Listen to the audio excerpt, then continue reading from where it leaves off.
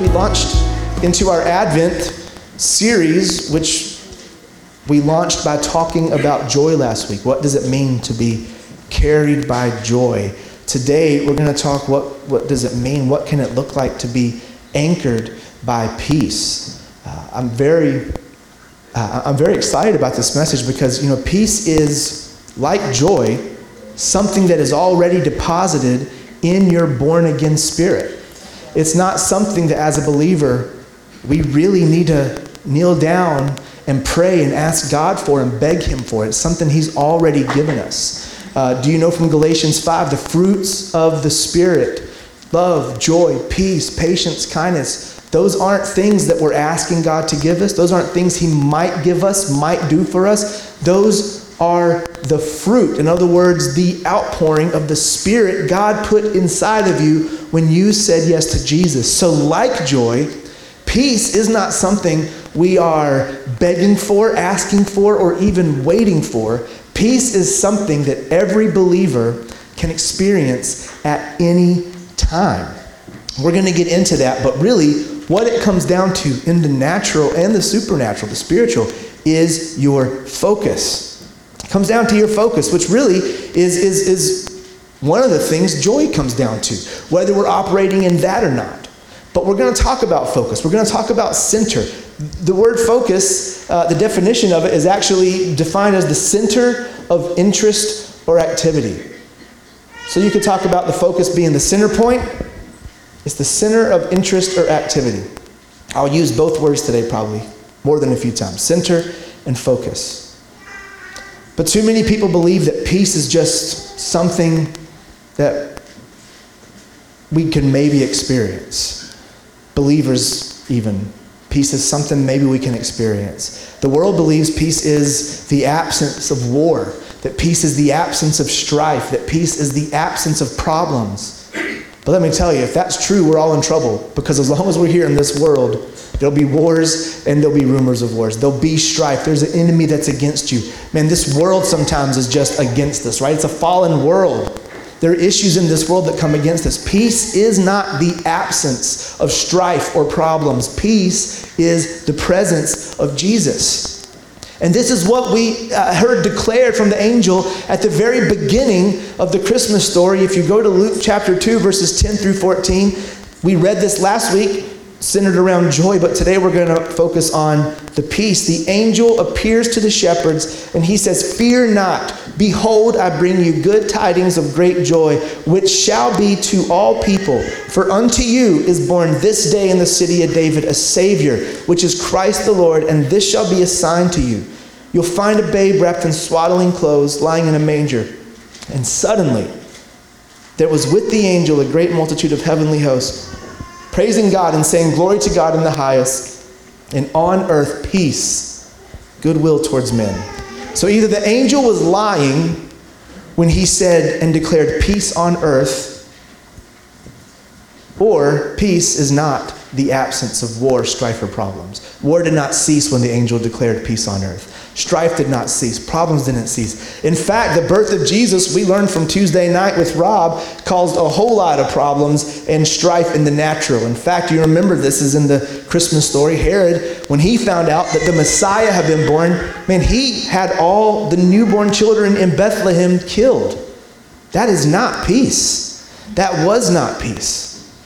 So when this angel sends a direct message from God to the shepherds and what he said to all men, to all women, when he said peace on earth, he was declaring the arrival of the Messiah, the peace incarnate of God, the Messiah that would make peace between God and man by becoming that sin offering, that final sacrifice that took care of the sin which caused the strife between man and God one time, once and for all. Peace is not the absence of something. It is the presence of Jesus.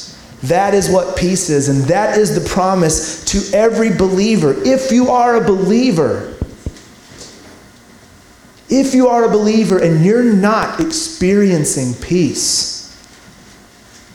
it's not because of God, it's not because of Jesus. If you turn to the book of Isaiah, you get some insight into maybe why you're a believer not experiencing peace. Isaiah 26:3 says, thou will keep him in perfect peace. This is the important part right here. Whose mind is stayed on thee, because he trusteth in thee. You will keep him in perfect peace. So do we need to sit down and beg God for peace? Lord, please give me peace. Please bring peace to my life. And he's saying, I already gave you peace, and I'm telling you how to experience it. Keep your mind stayed on me. And look what it says next. When you keep your mind on him, you're going to begin to trust in him. Man, that's an important thing. Trust is an important thing. When you trust who God is and what he's about, you'll have peace in every situation. One of my favorite things I got to see with my own eyes is my daughter Ava, who loves good food. When she was younger, she didn't branch out quite as much in the food area as she does now. It was all about chicken tenders and ranch dressing and French fries and mashed potatoes. I mean, a lot of kids eat like that. We have a good friend, one of the elders here, Mike Cavell, is one of the best chefs I know. Ava trusts Mike Cavell with her life. She's known him her entire life. She loves his cooking. She loves his food. And one day he made this spicy curry, right, with all this stuff in that curry that Ava had never even thought about trying. And there was bamboo, those little bamboo shoots in there. There was weird looking, I think he had lamb in it. She didn't like that. There was peppers, there was onions. And he puts this bowl of curry in front of Ava, and I'm thinking she's going to want a quesadilla. I look over 2 minutes later, and she's just down in this entire bowl of curry. And she looked up and she goes, can I have a little more curry? I said, why are you eating that? She goes, well, I knew Mr. Mike made it, so I just knew it'd be good. Man, she trusted Mike. She trusted the chef with all of her heart. She didn't even look down and say, ooh, I don't like onions. I don't like those little weird looking things. I don't like this. I don't like that. She just knew that when Mike put something in front of her, it was going to be good. She ate it and had an awesome experience. And so many times that is the same thing that we like as believers. We see what the world is doing. We get our notifications. We see that there's turmoil. We hear about rumors of new viruses, new diseases, new wars, new things, new all this. Everything comes and hits us. And we wonder why we don't experience peace. And God says, look, keep your mind on me. You'll trust in me and you'll experience peace. It works like an anchor in a boat. Listen, an anchor does not do much good just sitting on the deck of a boat. If the water is in turmoil, the boat is going to be in turmoil. If the water is rough, the boat's going to be up and down rocking. But when you pick that anchor up, or when you lower it, you probably can't pick it up, but when you lower the anchor into the water, it doesn't matter what the water's doing. It keeps the boat steady.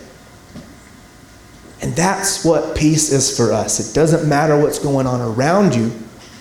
When you lower your anchor, when you put your focus on the Lord, when your center point is Jesus and who you are in Jesus, it's lowering that anchor into the water, and you'll experience peace no matter what is going on around you.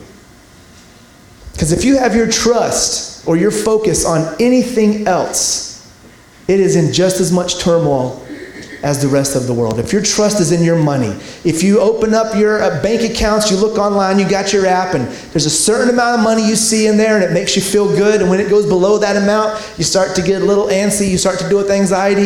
Listen, I'm good. Be good with your money. Do what's right with your money. Save money. Give money. Don't overspend. The secret to money is don't spend more than you make. It's a very simple truth, but I think like 70% of our country does not understand that you shouldn't spend more than you have. It's pretty crazy. But you can do everything right with your money and your finances, but it could be gone in a second. It could be gone in 1 second. And if your trust is in the $1 billion you have, I know we have a church filled with billionaires. When your trust is in your $1 billion, it is still just as rocky as a boat without an anchor. When our pastor, Pastor Daniel from Nicaragua, who just got elected as president of parliament of all of Central America. Is that crazy? Pastor Daniel, who a lot of you know, who is in charge of our schools in Nicaragua, the man on the floor just got elected to be president of parliament of all of Central America. It's pretty amazing. He lived through a very prosperous time in Nicaragua where his family was very well off. They were the equivalent of millionaires. In fact, he was a famous DJ. He was a radio DJ and had a great salary just playing music on the radio.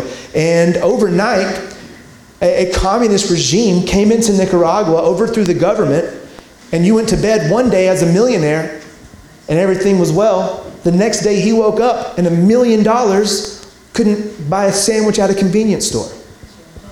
Every bit of success that his family had accumulated through money was gone overnight. And then within 2 years of a communist regime, an earthquake happened, tore the infrastructure of Nicaragua completely down. And here we are 20 years later. It's no longer communist, but it's still the second poorest country on this side of the world, second only to Haiti. If your trust is in money, it doesn't matter how much you have. You have no anchor, and you will not experience peace. If your trust is in the power, the earthly authority that you have been given or that you've worked yourself up to, it could be gone in a second. Listen, people are getting canceled left and right every day, no matter who they are, how much power they've accumulated, or what kind of position of authority they have. Why?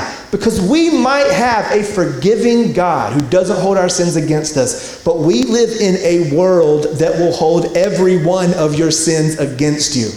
We live in a world that will dig up mistakes that people have made 20, 30 years in the past and immediately cancel them and end their careers right away. How many of us have mistakes we made 10, 15, 20, 30 years in the past that if they were to come up, man, the world, in the words of Andrew Womack, would take your lunch and pop your bag.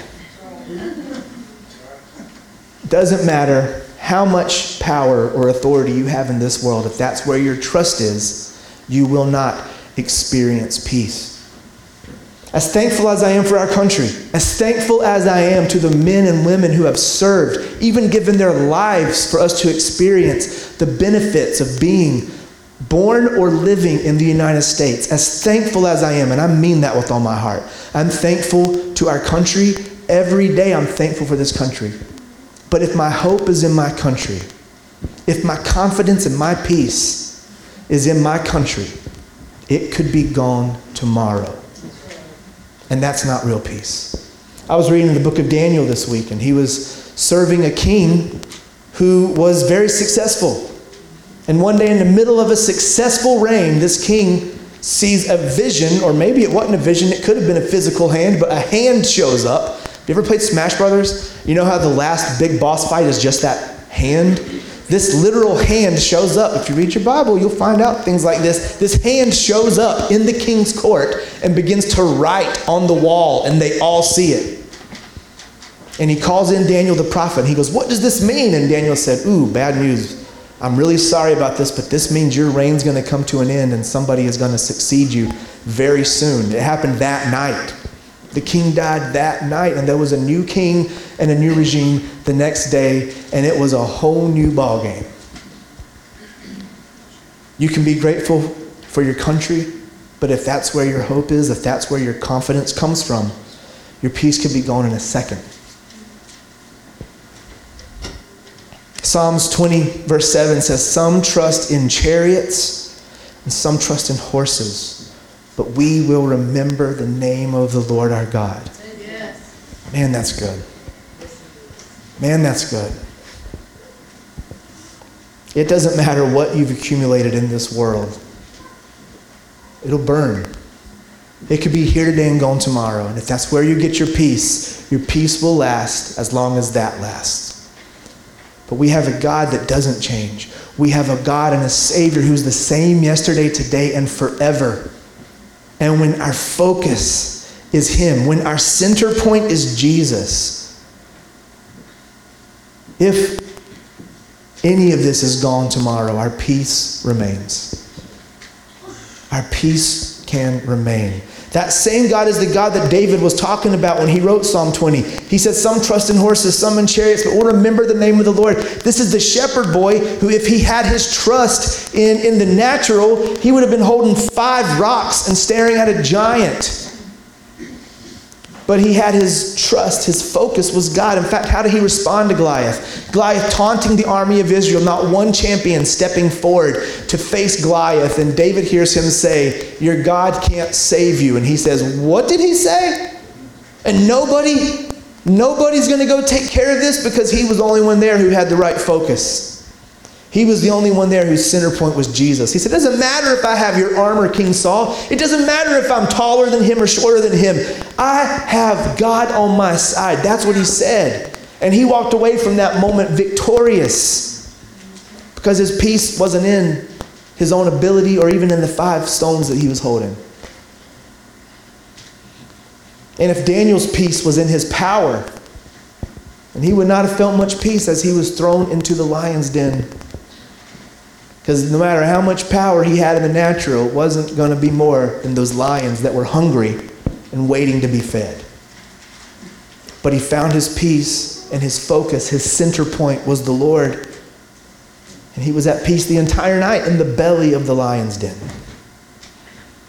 If Abraham's peace was in his own wealth, he would have never experienced the promise of having a son and being the father of many nations, because that was something his wealth couldn't buy him.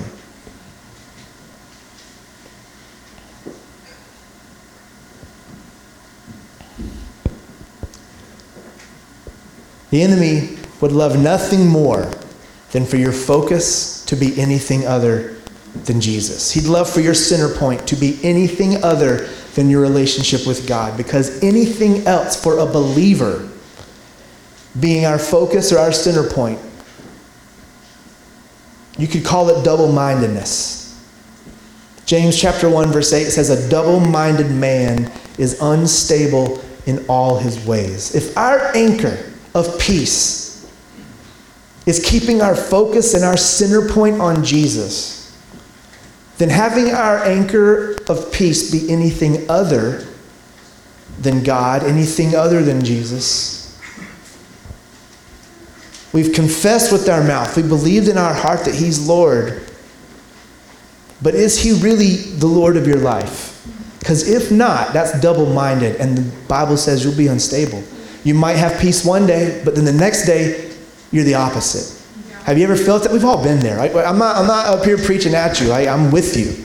We've all had peace one day, and then the next day, been attacked with anxiety. I mean, we can remember a time even just a year and a half ago that we all experienced, where one day we're probably at the gym, one day you're probably just going about your business, and then that night you start hearing about a virus, and the next day your job is shut down, and your gym, you can't go back to your gym, right? The whole world changed overnight. And if your peace is anything other, if your center is anything other than Jesus, I don't know how a believer could be any more double-minded. So as a believer, if you're not experiencing peace, if you're not experiencing and accessing the peace that is on the inside of you, remember that word from Isaiah. Let's read it again. Isaiah 26, verse 3. You will keep him in perfect peace whose mind is stayed on you. We'll make it different tense here. You will keep him in perfect peace whose mind is stayed on you because he trusts in you. He will keep you in peace. That's a promise. That is a promise that you can bet on as a believer. You know, certain jobs, certain activities in life, the way you see yourself, who you are, the things you love, you know, you'll filter all your decisions through that. The best athletes filter every decision they make through being an athlete. Their entire diet is based on the truth that they're an athlete. Their entire sleep schedule, their sleep patterns are based on who they are as an athlete.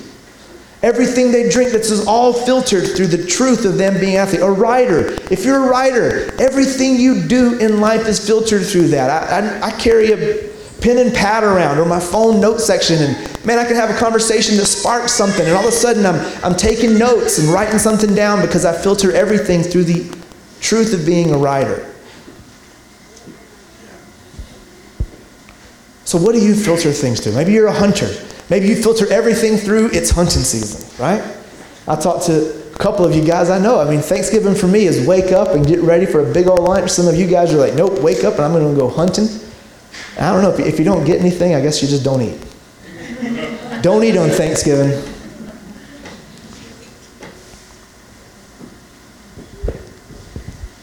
When something consumes your life, you filter every decision through that. As a parent, it's very easy to filter every decision you make through, I'm a parent. How does this affect my kids? You know what this is like. We've all experienced this. But as believers, as children of God, filled with the Holy Spirit, when we can begin to filter every moment, every decision we make through who we are in Jesus, through who He says we are, through the truth that I'm a child of God, that's keeping our focus and our center point on Him, and we'll start to make different decisions. We'll start to make decisions that even lead us to those moments of peace more than anything else. We'll make better decisions. And just like all these people, I'm sure, when you're, Judah, my son Judah is playing middle school basketball and he's doing so good. And the other day I watched him, I called him out on this once, but he did it first. He had a bag of Oreos in front of him. He says, I'm only going to eat about 2 or 3 of these. I'm on a basketball diet now. I was like, all right, 2 or 3 Oreos. I guess they're on a basketball diet, right? You got to get your bulk from somewhere, right? But he's starting to do this thing where he's even at 12 years old beginning to filter his decisions through this idea of I want a team, I want a basketball team. And right now he's going to be doing it very on purpose. He's going to have to on purpose decide this stuff, but eventually it'll become second nature. My brother-in-law came and watched Judah play basketball this week in his second game, and he said it's kind of like watching Judah 2.5 years ago when he had his first big kid soccer game. He was filtering every decision he made on that soccer field through what he heard his coach say. He was thinking through it, which kind of translated to he looked a little bit confused on the field sometimes. Because he's thinking, what did coach say I should do here? What did coach say I should do there? But as the year went on, he stopped having to think through all that while he was on the field, and it started to become second nature. And that's the same thing that happens to us. We might leave here today and begin to make decisions filtered through the lens of Jesus, who we are in God, who we are in Christ, and maybe we'll have a good few hours, right? Okay, I'm not going to step into this very ungodly conversation because my focus is in the right place right now. I'm going to say no. All right, I'm not going to watch this movie or this TV show that's going to make me afraid to turn the lights off in my room tonight because this is not who I am in Jesus. We might leave today, and while this message is fresh in our brains, make some good decisions. But tomorrow, Monday, Tuesday, when this message gets further and further away, we might have to on purpose pull out our notes, remember what was said today, and make some decisions on purpose in the moment, thinking back to this moment. But the more we do it, the more it will become second nature. And then it doesn't matter if you have a week where you might even miss a church service, right? You might have a busy week where you go on throughout life, you don't hear an encouraging message, but you're still filtering all your decisions through who you are in Christ. And you're still anchored in peace. Just like Judah at the end of that soccer season was, just out there making the right plays without having to remember, this is what coach said, this is what he said. You got to do it on purpose. Romans chapter 2, Paul calls it renewing your mind. And he says, if you don't renew your mind, then you will become conformed to the way this world is. This just our natural instinct as humans to think like the world. But if we keep our mind renewed and filter our focus, everything is going through who we are in Christ, our mind will stay renewed to who we are. And we'll begin to make the best decisions you've ever made. You'll make some just on your own. And if you're still not sure about stuff, we have this great gift called prayer where we communicate with the Lord. And in the middle of a moment, we can stop. We can take a second and we can say, Lord, what's the decision that you want me to make here? What are you saying? Some of it will just be obvious. Okay, I'm not going to do this to my body because my body is a temple of the Holy Spirit. I'm not going to go do this unhealthy thing. I'm not going to put this into my brain because my brain needs to be filled with who I am in the Lord, who I am in God, who I am in Christ. And doesn't this remind you of the words of Jesus from Matthew 6:33? He said, seek first the kingdom, and all these things will be added unto you. You know what he was talking about was all the things that we can get into worry about. All the things that can cause us anxiety if we allow it. He's talking about the food we eat. He's talking about the income. He's talking about the output of our lives and if we're productive or not productive at our company. He's talking about every part of life that fluctuates. And he says, if you just seek the kingdom, I'll add this stuff to you. And isn't that what God said a couple thousand years before through Isaiah? That if you just keep your mind stayed on me, you'll begin to trust in me and you'll stay in perfect peace. And peace is your anchor, but it is doing no good on the deck of the boat. You got to lower that anchor into the water, and then it doesn't matter what is going on around you. You'll be steady, you'll be strong, and you will be at peace, because peace is not the absence of turmoil. It is the presence of Jesus. And does he ever leave us or forsake us? No. No. And when we have our focus and our center point as him, we are very aware of that. We are very aware of that. He is as real and as present with you in every moment as if he was a physical person sitting beside you right now. I know so many times in my life I've thought, man, if I could just see Jesus like the disciples saw him, I would be at complete peace right now. But you know, they didn't experience that. They were in a garden with Jesus when a legion of Roman soldiers came after them. They were so not at peace that Peter grabbed a sword and attacked. They were not at peace just because Jesus was standing with them. And I believe that's why Paul said, Jesus said, it's actually better for you if I go than if I stayed. Because if he's in the flesh, he can be at one place, at one time. But now that he has deposited the Holy Spirit on the inside of us, I'm telling you, his presence can be more real to you than it was to the disciples who walked with him in the flesh. His presence can be more real to you than those that saw him in the flesh. And he said so himself. We just have to keep him at the center. Filter who you are. Filter every decision through who you are in Christ. And if you're saying to yourself, who am I in Christ? Start from this point. I say it all the time. Most of you probably know this. You know exactly what I'm going to say. You are a leader, not a follower. You are the head and not the tail. You are above and not below. You are a lender, not a borrower. By the stripes of Jesus, you were healed. You are blessed according to his riches. You are filled with the fruit of the Holy Spirit. Peace, joy, love, patience, kindness. The same power that rose Jesus from the dead is resident on the inside of you. Come on, that's good news. But you got to remember that. You have to remind yourself. Sometimes in the moment, you're going to have to be like Judah on that soccer field and say, okay, I'm not making decisions like a leader would decide right now. I'm not making the decisions based on being above and not below. I'm not making decisions based on who I am in Jesus. And then change your decision. But the more you do that, the more you begin to make decisions on accident, filtered through who you are in the Spirit, than you've ever done on purpose. It's good news. Anchored by peace, the angel said, peace on earth, goodwill towards men. As long as we're here, that peace is not going to be a natural worldly peace. It is the presence of Jesus, and he's present in your life at every moment once you say yes to him. Amen? Amen. Let's all stand together. I invite the band to come back.